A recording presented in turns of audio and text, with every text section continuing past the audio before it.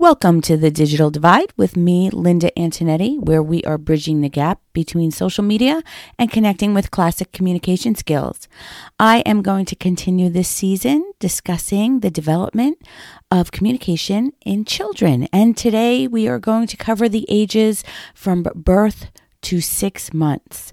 And while you may be saying to yourself, but wait, babies don't talk. They don't say anything. How are we going to review their communication skills? Well, even though when babies are born, they can't talk, they are still trying to communicate with those around them. This is a time when they not only discover their own voices, they also discover the voices of others. Okay, communication with your baby, even at that young age of 0 to 6 months, is a two-way street, even before they learn to talk. So you want to be aware of what they are doing developmentally. There is a reason for those things, those skills that they develop from 0 to 6 months. And we will review that. So I want you to know this podcast topic is not to diagnose children. It's to give you an idea about what to expect, what milestones you should look for your children to reach. Every child varies in their development, and there is a wide range of normal. So if you are concerned for any reason, always seek help. You are their parents, and you know your child best. This is just a podcast to inform you on what it is that they are doing, what are the developmental norms, and what should be your expectations at what age range. And of course, again, I say every child varies in their development and there is a wide range of normal. Okay, this is just used as a guideline. So even in the first 6 months, there are so many things that they are doing. And actually, it's the first 3 years that are critical for development. And it follows a natural progression. So once again, we are going to review 0 to 6 months, what you should be expecting, how you can help in your child's speech, language, and social development, and what are some red flags that you should be looking for. So in the first month, some of the things that you might be seeing, they'll respond to your voice. You'll see small cooing sounds, or hear small cooing sounds actually. You might see them smile or gazes and crying, but their crying sounds the same. So they don't have different cries for different needs at this time. At 2 months, they discover that they have a voice, right? They hear their own cooing sounds, and their sounds are usually just vowels like ah and ooh.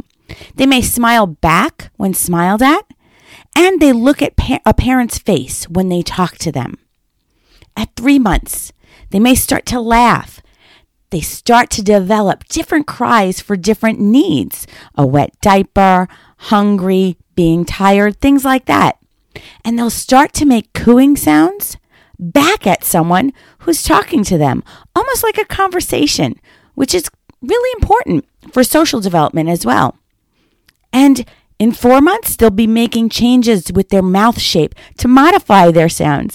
They'll realize that they're able to control these sounds with their tongue and their lips, and babbling begins. And they start to laugh out loud.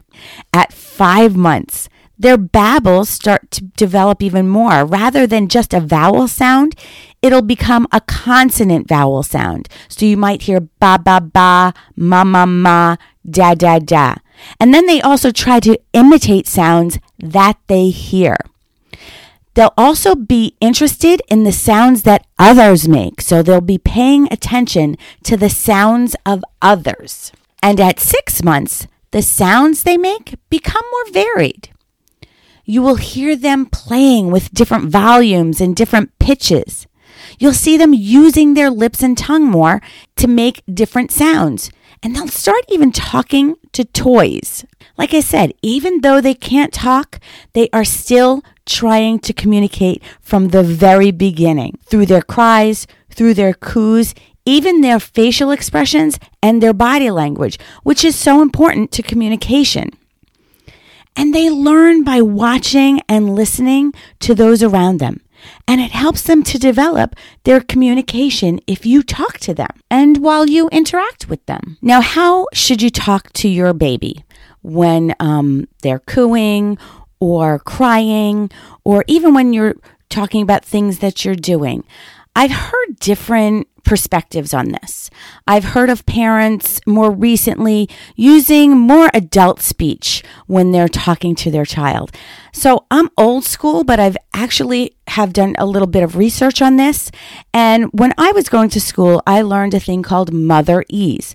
And that's when you talk in almost like a melodic voice using various pitches while you're speaking to your child. So for example, when you're bathing your child, you'll say, "Oh, it's time for a bath today. Are you ready to take your bath? And let's do the little bubbles. Oh, look at your little tootsies. Oh, mwah, mwah, mwah." And you'll kiss their little feet. And you'll use almost like a sing-song way of speaking. And some parents today have trouble with this. They think it's just baby talk. But actually, they found that your child will develop language with more ease. And it's because you're using a slower, more varied pitch when you're talking to your baby. And they prefer to listen to it. They also pay attention longer. They pay attention more with higher pitch and varied pitch ranges. It allows certain words to stand out to them. It makes it easier for them to pick out smaller chunks of language, and it helps them in language processing. So motherese is a way in helping your child learn language. And again, they prefer it over adult speech. And I try to compare this in my head to when you're listening to a presenter. And if that presenter is boring, you're not really paying attention to what they're saying. And you're not grasping and processing or understanding what the speaker is saying if they're just using a monotone voice, right? You're not interested in that. So I think I can compare it that way for a child.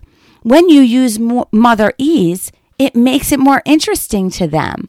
It actually, you're using a more encouraging tone to them as well.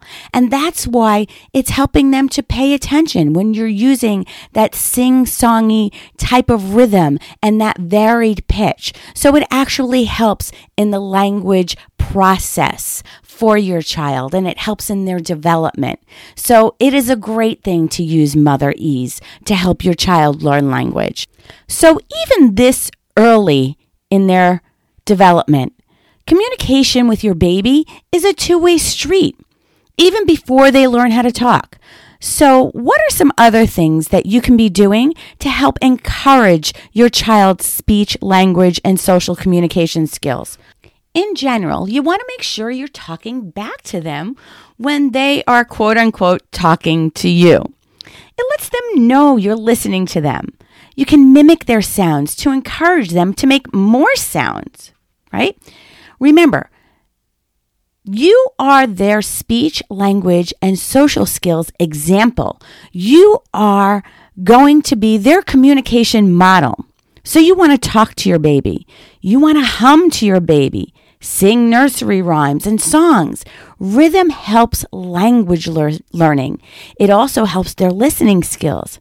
Read stories to them, even at this early age. You can read simple stories. I know that one of our simple stories was Goodnight Moon. That was huge, which is just basic language that is repetitive and really helps them to grasp the words that you are saying with understanding.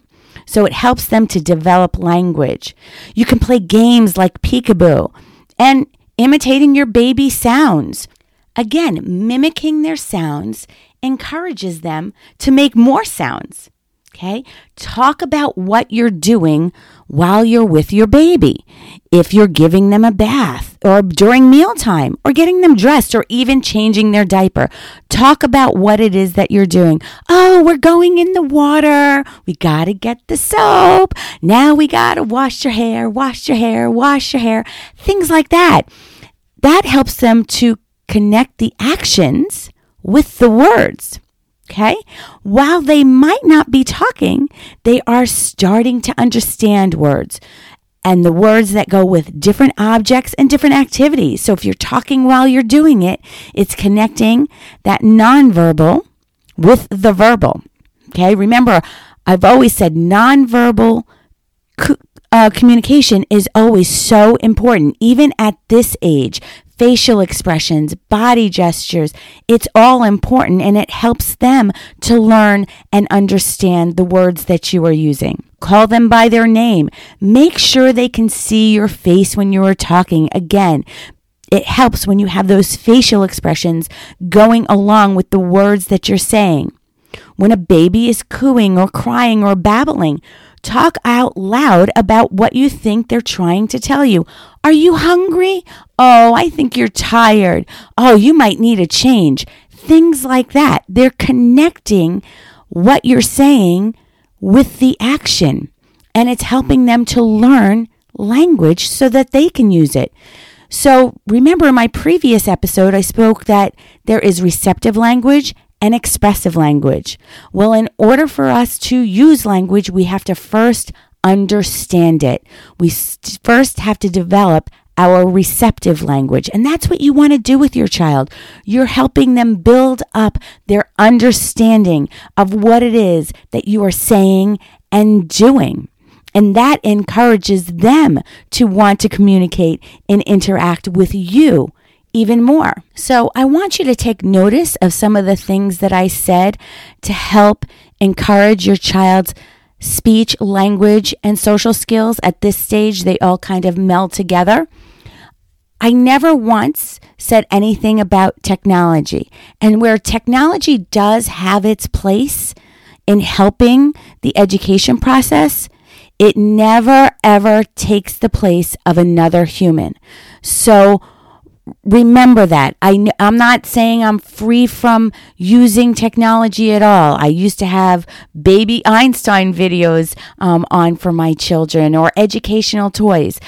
Just remember that technology cannot ever replace you as a parent and the value and influence you have on your baby's development. So for the first 6 months of life, here are some red flags. Again, there is a wide range of what normal is, but if this is something that you're concerned about, have it checked into. So here are some red flags that you might want to be aware of. If your child does not laugh or squeal, does not look toward new sounds, or they don't respond to noises, right? That's important because you want to make sure that their hearing is okay. Because if they're having ear infections or hearing problems, that is definitely going to impact their speech, language, and social development. And the earlier that you can find that out, the better. So again, that you want to make sure they're responding to noises. If they're not, be aware of that. If they don't smile at your voice or show affection. Those are just some of the things that you should be aware of within those first 6 months. Again, I can't repeat this enough. There is a wide range of normal. If it is something that you are concerned about, then seek help, okay? And remember, don't drive yourself crazy either. Just be aware of this. Every child varies in their development, and there is a wide range of what is considered normal development. But just be aware so that if you have some concerns, you can address them as early as possible. Here you go with your tips on speech and language development and social skills for 0 to 6 months. Join me again next week where we are going to continue this topic of speech, language, and social skills development for children, reviewing it in 6-month increments. So next week we will be talking about what to expect from 6 to 12 months? And what are some tips that can help you with your child's development, along with what are some red flags that you might want to look at? So remember to join me again here next week on The Digital Divide.